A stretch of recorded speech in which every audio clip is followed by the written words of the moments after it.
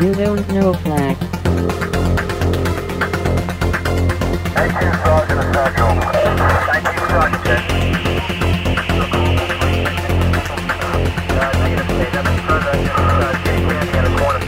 You don't know flag. Welcome to You Don't Know Flag, a podcast full of stories about retro gaming, retro computing, video games, arcade games, and technology from a guy who was there and still is.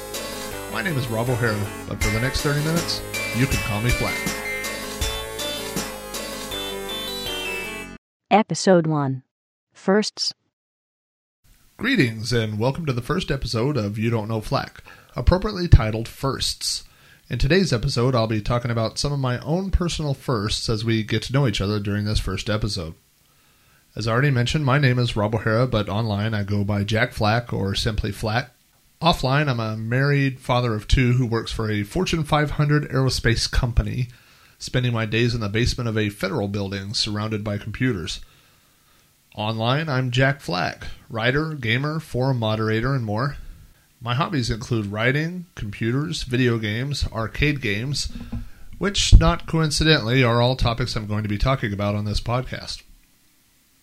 For those of you who have read my book Commodore, some of these stories may seem familiar, but I hope to make them fresh and interesting through this new medium.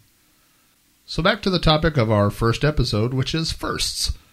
Today I'm going to talk about 3 firsts in my life: my first video game, my first computer, and my first arcade game. I'll be starting chronologically with my first video game, which was Pong.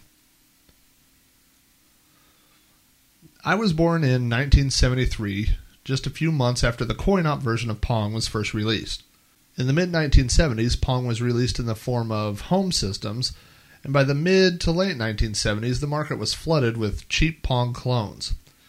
It was one of these clones, the Volley 6, made by Roberts, that my dad brought home in the fall of 1977.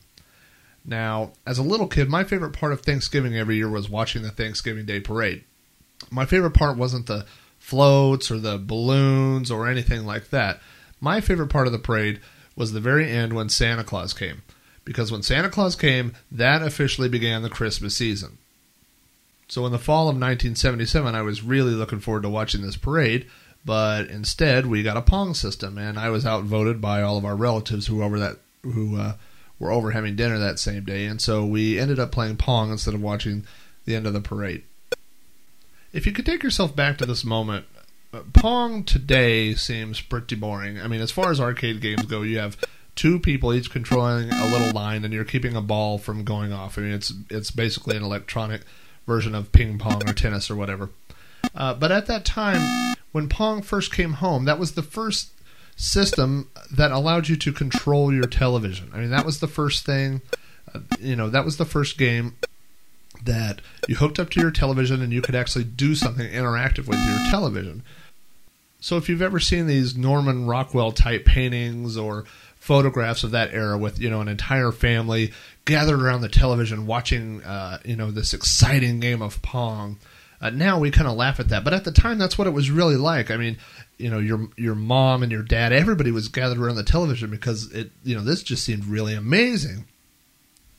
So anyway, that's how I remember the Thanksgiving of 1977. Just our family, our relatives, everybody gathered around the television just watching Pong with lots of oohs and ahs, and just how, everybody waiting to have a turn. Like, when is it my turn to control the little line, Like I said, now, these days, compared to the games that we have today, I mean, even, games that we have on our cell phones are so much more advanced than Pong. So, part of it was, if you think about the basics of video games, the fundamental aspect of video game being an electronic form of competition, 2 people, playing something against each other.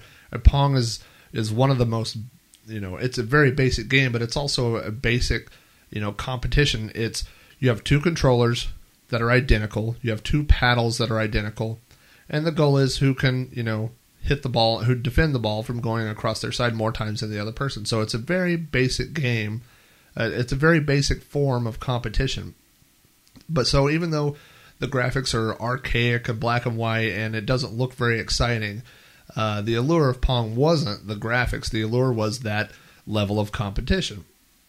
So the Pong was my introduction into video game systems. The next year, we replaced that Pong with an Odyssey 2 system, which I think we owned for almost a year before replacing that with an Atari 2600. But since neither of those systems were my first system, I'm going to be saving those topics for a future podcast.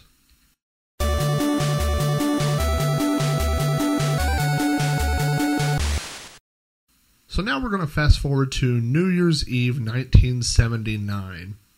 Our next door neighbors, which were the Simers, had invited our family over for a New Year's Eve get-together.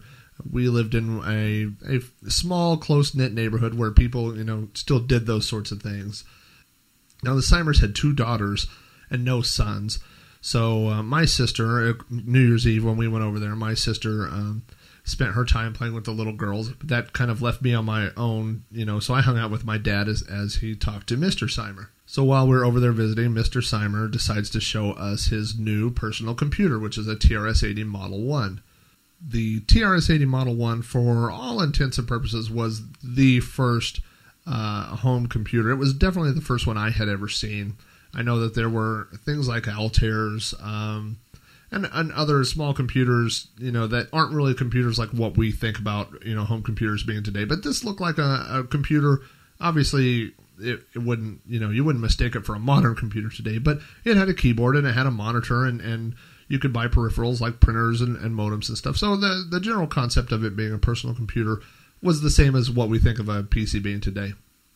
So that New Year's Eve, I can remember several specific things that we did that night. I remember seeing a ASCII racing game which had like the letters I's and then slants to the left and right for the road. The car was made up of, I believe, like a 0 and then 8s on either side of it for the tires. But again, it wasn't about the graphics so much as it was about the competition. You weren't, the fact that this car was drawn with ASCII characters, that didn't really factor in whether or not the game was fun. The fun part was keeping this little car on the road with arrow keys. And it wasn't until much later that graphics began, being an important deciding factor of games. So I remember playing that game. I also remember Mr. Simer showed us a text adventure. I don't remember which one it was, but at the age of at 6 years old, it obviously a text adventure didn't impress me that much. But I remember it being, I remember impressions of it. But I remember my impression of it was that it was something interesting. And then also Mr. Simer had the speech module for the TRS-80 Model 1, which was a exterior box like with a speaker on top. It's not unlike the one that they showed in War Games, where this box plugged into the TRS-80 and from after loading some sort of software, you could type in words and the computer would speak them. I remember my dad and Mr. Simer making the computer say dirty words that I didn't know what they meant at the time. But obviously seeing all these things, I not only made an impression on me, but it made a huge impression on my dad, who the next day went to Radio Shack and tried to buy a TRS-80 Model 1. And this is one of the infamous stories among our family. The salesman actually talked him out of buying a TRS-80 Model 1, informing him that in March, the TRS-80 Model 3 was going to be released. So basically, they told him he could get on a waiting list, and he would have the first TRS-80 Model 3 delivered to Yukon, Oklahoma. And so that's what he did. I don't remember if he paid in advance or if he just signed up on the list. But later that March, we got a phone call from Radio Shack telling us that our TRS-80 Model 3 had been delivered. So Dad and I go to Radio Shack to go pick up the computer, and the first thing we notice is that the box has been opened, and the computer has been removed. So when we start talking to the salesman, they admit that they have opened the computer because they've never seen one. They hadn't seen a Model 80. This was the first one, and so they wanted to take a look at it. Doing a bit of research, I found that the TRS-80 Model 3, which came with a monitor, a keyboard, and 8K of RAM, and no floppy drives. The base model just came with a cassette drive, was $799. Now, if you wanted a floppy drive was $849 more, and you could add 2. There were 2 drive bays. So we never owned a floppy drive for the TRS-80 Model 3. Now, one thing my dad did do was upgrade the system's RAM. You could upgrade it to 48K, and so he had done that. Yeah, so the whole time we had that, we never had floppy drives. We just had the cassette tape. According to Wikipedia, the cassette drive loads programs at 500 baud. So if you've ever had the pleasure of downloading programs at 300 baud, you can imagine that on this computer, loading them, from the cassette to the computer itself was only slightly faster than that. So programs took a really long time to load. One of my favorite old stories about the TRS-80, and one that kind of puts things into perspective, was this text adventure I used to play called Haunted House.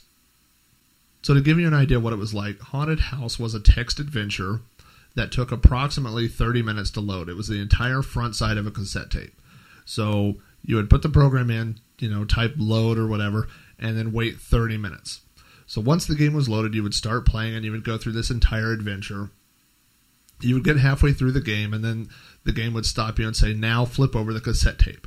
So now you had to load the entire second half of the program, which took another 30 minutes. And you had to do this because the computer didn't have enough RAM to hold the entire game in memory. So after loading the second half of the game, one of the first things that you encountered was a floating knife.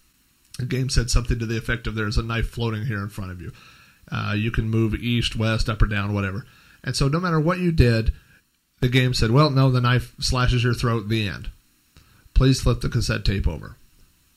So now you had to flip the tape over and reload the first half of the game back into memory, which took another 30 minutes, go through the game to get to the point where the knife was, flip the cassette tape over, load for another 30 minutes, and then try something else. So imagine, you've loaded the first half for half an hour, then you load the second half, so now you're an hour into the game, and you say, go west. Nope, knife kills you. Please flip the tape over. So now you have to do this for another hour. You load, half an hour for the front half an hour for the second half, and this time you try to go east. Nope, the knife kills you. And so it's just this continue, so you might try like one or two things every day, and then you were sick of it. Ultimately, the solution ended up being get knife. If you typed get knife, the game said, okay, you have the knife in your possession.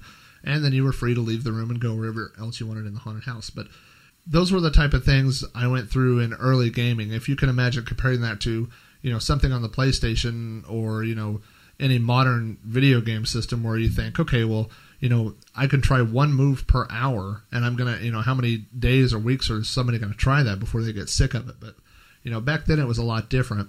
In fact, I was just thinking one of the major differences between computer owners back then and computer owners today is today people think more in terms of what can my computer do for me? But back then it was more like, what can I do with this computer? And the difference seems kind of minor, but it's really quite profound the way people approach computing back then. In the early days of computing, like for the TRS-80, nobody sat around waiting for games or applications to be released.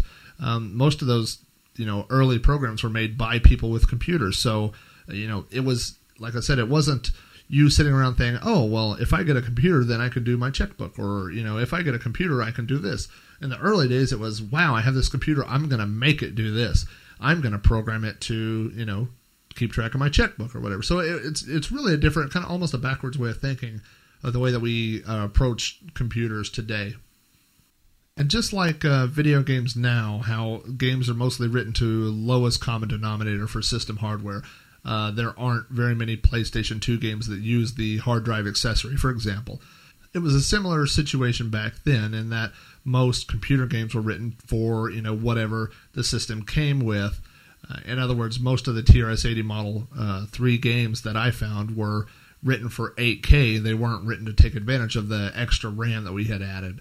So to give you an idea of the kinds of games that I played back then, other than things that were programmed, and the one big genre was text adventures, obviously. But when it came to animation and graphics, it was pretty limited. One game that I used to play all the time, if you can even call it a game now, is Dancing Demon, which is basically an animated demon that takes up the full screen, and it's drawn with ASCII characters. The TRS-80 Model 3 had a text mode of 32 to 64 columns by 16 lines. So, this character wasn't this hugely detailed graphic. It was a big blocks, but, it looked like a person or a demon. and he tap danced. And so you could pick one of several different songs that were programmed into the computer. Then you could select different dance moves and link these together and then play it back, and it would play a little program where you had this little demon tap dancing and spinning around, and then it played music in the background. And actually there's videos of this on YouTube, and this is what it sounds like with the demon tap dancing here.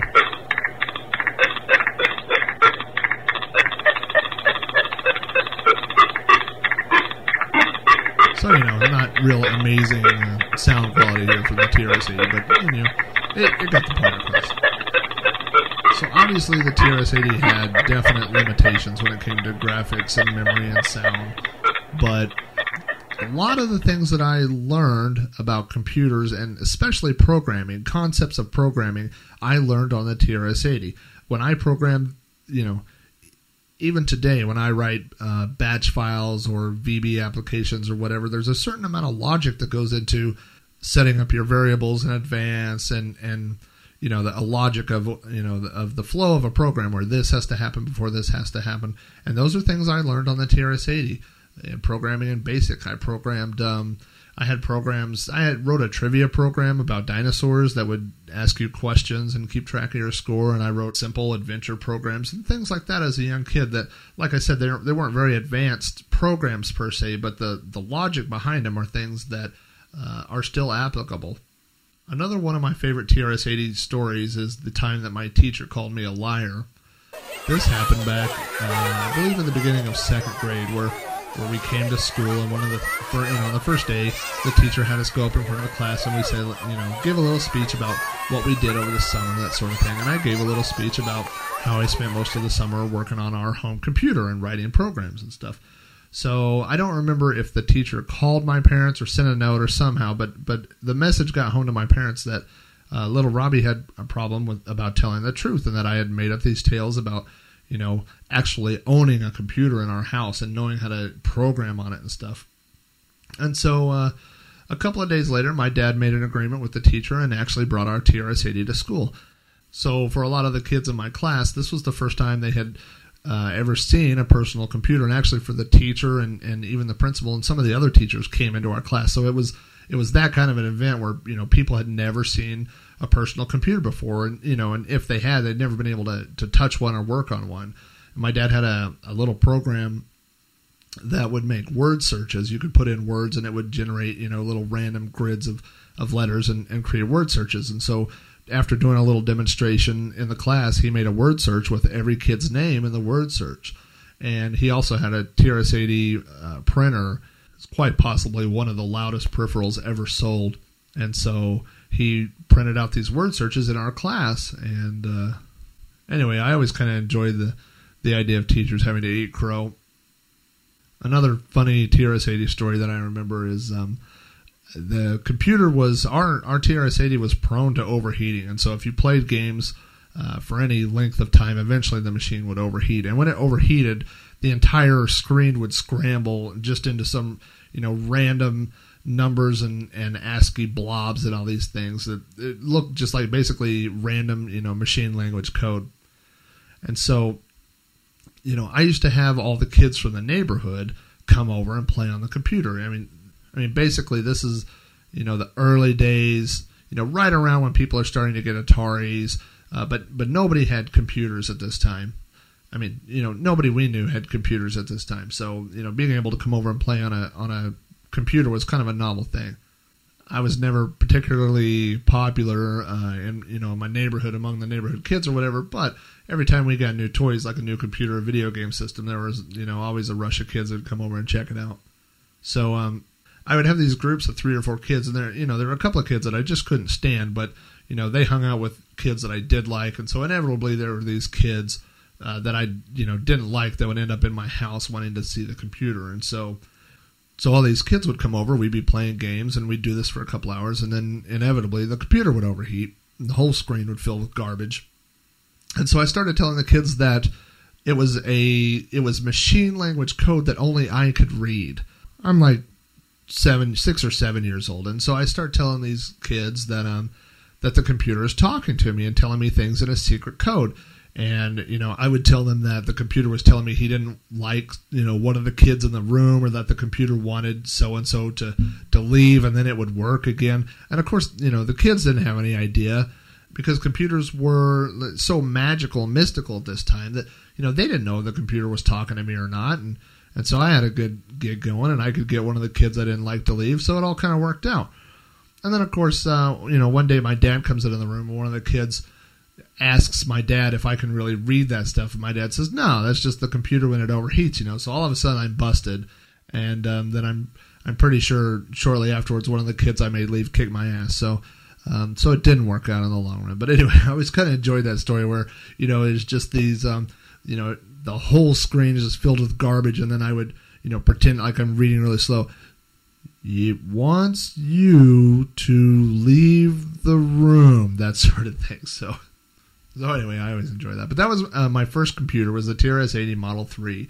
A couple of years later, in 1982, the price of disk drives had come down, and you could buy dual drives for the system for around $1,000, which was also the price that Apple II clone computers were being sold for. So instead of upgrading the TRS-80 Model 3 and adding floppy drives to it, we replaced it and bought Franklin Ace 1000, which is an Apple II clone.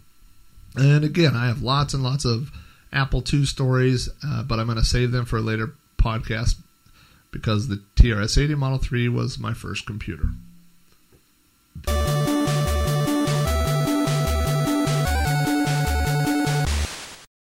For the third portion of my first podcast, we're going to talk about the first video game I ever owned. And now we're jumping way into the future, all the way up to about the fall of 1994. So at this point, I'd been out of high school 3 years, and I've already gone to junior college for 2, and then gone to another college, which I've dropped out of after 1. So by 1994, I am living with Susan in a mobile home. Susan, who I would later marry. And her mother had bought this mobile home for her while she was attending college. So Susan's living there, going to college. I moved in, and we were going to college. And then eventually we quit going to college, but we just stayed in the mobile home. And at this time, in 1994, I'm working for Best Buy as a computer technician. Long before there was a Geek Squad, and probably before some of the Geek Squad people were born. But, by 1994, we have seen the rise and the huge popularity of arcades. And this is, one of the topics that my new book, Invading Spaces, goes into in great detail. But, we start off in the early 80s, and we have these what I call co-located arcades. You have an arcade at the bowling alley, you have an arcade at the skating rink, you have arcade games at grocery stores and laundromats and things like that. And then, of course, you have as arcade games become more popular, you have the rise of huge standalone arcades. And then, eventually these things begin to go away, kind of on a big arc the same way that they began. You start to see the closing down of these huge standalone arcades, and then you see these co-located arcades scale back. But so by 1994, there are still lots of arcades open in the malls, but they've been around long enough for people to start thinking of them as being retro, as far as the early, the Space Invaders type games. I mean, in 1994, games are still being released. There are still all kinds of new games like Mortal Kombat and stuff. But, there's arcade games have been out long enough where there is a distinction between old games and new games. And I was a fan of both. I loved old games and I loved new games. And there had always been this weird desire inside my head to own a video game. And that comes from knowing a couple of people when I was growing up, knowing someone who had an arcade game, and we actually had a game in our house for several years, a Tetris clone called Bloxed or Bloxseed, depending on how you say it. And so once I was out and living on my own, I just had this desire to own an arcade game.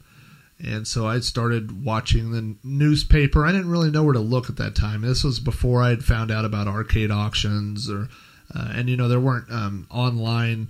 There was no eBay or big forums. There was news groups, but I wasn't really doing that at that time. There were BBSs, and so if you looked at BBSs, if you found somebody selling something, great, but that was pretty rare. So the only thing I really knew to do was to watch newspapers, and so I finally found a arcade game being sold in the newspaper, and it was Elevator Action, which was one of my favorite old games. So I thought, this is the one I want to own. It was $200, and I called a buddy of mine, Jeff, to ask him if he thought it was a good idea. And not only did he think it was a good idea, he said he'd pay half for the game and we could keep it at my house. So, I thought, wow, this deal just got better. So, I decided this is the game I'm going to own. So I called the guy up, and yes, he has the game. And at the time, I had a small Nissan pickup, and I didn't really know anything about, owning games or moving games or anything like that. So I hop in the pickup, and this guy lives about an hour away. And I drive to his house, and I find it. And this guy has probably the first home arcade I've ever seen. The guy has a 2-car garage that has been converted to a home den, and he has maybe a dozen games in there. And I was overwhelmed at this concept. I thought it was the coolest thing. I mean, I had no concept of a home arcade or a home game room at that point. I mean, all I could imagine is owning 1 or 2 games, and to me that was the ultimate. And so this guy probably planted the seed in my head of someday owning a huge game room full of arcade games. But so anyway, I go in and I get the game, and the guy asked me if I brought a dolly, and then I'm thinking, no, I didn't bring a dolly, but man, that seems like a really good idea because this thing is huge. And so the guy says, don't worry, I have a dolly, and he gets a dolly. And then he starts asking me all these questions like, did you bring rope or did you bring tarps? And I'm thinking, no, I brought a truck. Really, that's the only thing I brought. So I was really unequipped for this adventure. And to me, in my mind, it made sense to lay the game down. I didn't know, now knowing what I know now, I probably, I still probably would have laid the game down, but I would have opened it up to look inside, to see, make sure everything was fastened down or whatever. But luck was with me that day, and we laid the game down, and there was no problem. We threw the truck in the back of my Nissan. I drove all the way back. There were clouds overhead. I can remember just hoping I could get home before it started raining. And the great thing about living in a mobile home is if you have to deliver something heavy, I had these steps that went up to my front door that weren't attached to anything. So, and I specifically bought this game on a night where I knew that Susan wasn't going to be home. So I back up to I move these steps, I back the truck all the way up to the front door, and I had the game laying down, and then I just basically got underneath it and stood it up, and when it was standing up, it was in my house. And I didn't have a dolly, but I had a skateboard, so I tilted the game up, and I put this old skateboard underneath it and wheeled it across the living room into the kitchen. And Susan had this little wooden stand, like a small wooden table where she would display things on. And so I took the table and I stuck it in a closet, and I stuck this arcade game in the corner of the dining room. And then I thought, I don't know why I thought this, because if you arcade games don't seem that big in arcades. It's kind of like furniture. If you've ever gone shopping for furniture and you look at the display furniture and you go, it doesn't, it looks okay. And then when you get home, you go, oh my God, look how huge this looks in our house. Arcade games are a lot like that. I mean, you go to the arcade and they don't really seem that big, but when you get it into your house and all of a sudden they just look enormous. And so that's kind of what I ran into. I mean, the arcade game, the Elevator Action, didn't look that big until it was sitting in the corner of my dining room. And all of a sudden, and I don't know why I thought this, but when I bought it, I thought maybe she wouldn't notice. Like, there's this gigantic orange box with a monitor on it that's making noises, and like she wouldn't notice this, So I got a plant. I went and got a plant that we had somewhere, and I put it on top, and I was like, well, now, for sure she won't notice. But it turns out she did notice, and she was actually pretty cool with the whole thing. Her only request was that I didn't buy any more games until we bought a new house and actually had space to put them. So, we made that deal. And later on, I did get a house, and I bought a bunch of games. And that's probably actually going to be part of podcast number 2, but I haven't really decided yet. But anyway, so those are our 3 firsts of mine, and I think that's going to get us started off for this first podcast. The first video game console, my first computer, and the first arcade game I ever bought. I'm trying to keep these at around 30 minutes, so I'm going to go ahead and wrap up this first podcast. I'm going to be releasing these on the 1st and 15th of every month, so if you want to check back, you can come to robohara.com, or you could go directly to my tech blog, which is tech.robohara.com, which is also the host of this podcast. So you could go there, and this should also be, there's an RSS feed, and it should be showing up on iTunes as well. So if you want to get it that way, you could get it there. So that's going to be it for the first podcast. If you have any questions or have any requests, you can email me. My email address is robohara, that's ROBOHARA, at robohara.com. See how simple that is? That's why I picked it. It's very easy for me to remember. So drop me an email if you have any questions or comments about the first show. I'd love to hear it. And if you have any requests for future shows, I'd love to hear that as well. So thanks for listening to the first one, and be sure to check back on the 15th when episode 2 will be posted. So thanks a lot, and we'll catch you next time.